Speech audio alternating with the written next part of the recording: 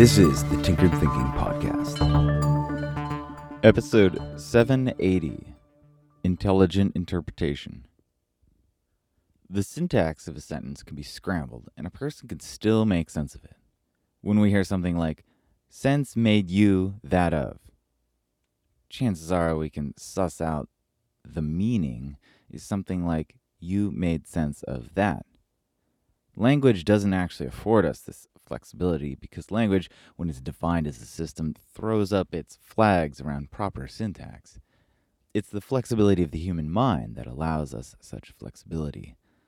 The intellectual soil of the brain is often good enough that it can take a messed up seed like "sense made you that of" and grow a correct meaning from it. This, of course, doesn't work with all scrambling. Move some words around in a sentence and a different and definitive new meaning takes place.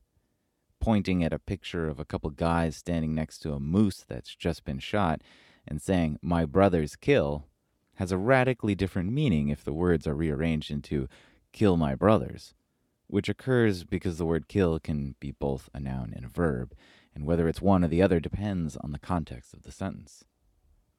A lack of flexibility is exactly why computers can be so frustrating. Computers can only interpret instructions with immaculate grammar and syntax, something humans aren't very good at, and have little need of when communicating with each other.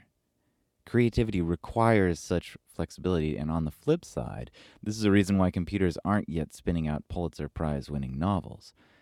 It's clearly a very difficult challenge to encode a flexible ability into a system that has rigid modes of operation.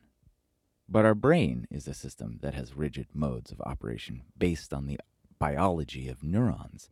They perform in predictable ways, much like transistors and diodes. Then again, programmers have only been taking legitimate swings at the task of computer intelligence for a few decades. Evolution, on the other hand, has had a head start of a few billion years. Flexibility of thought and creativity has more to do with how we interpret the things that come our way than anything else. Often we receive some new information and attempt to fit it into some preconceived category or framework. Intelligent interpretation is a willingness to apply a variety of categories and frameworks in turn and in combination to new information to see which one makes the most sense. This fluid application of categories, frameworks, and their different combinations in turn requires a certain emotional ease. The process is one that functions not just with uncertainty, but because uncertainty is sustained. It's the mere difference between saying, "It's clearly an example of this," versus, "Maybe it's a bit like this, or maybe that, or maybe neither."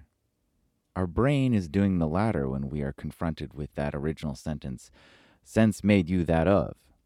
At first, we try to hear it as though it's a correct sentence, but the oddness of the syntax forces the brain to consider other options because the sentence, as it stands, doesn't make sense. We begin shuffling until the words realign in categories of order that make sense. It's only after the process of flexibly trying to interpret when you made sense of that.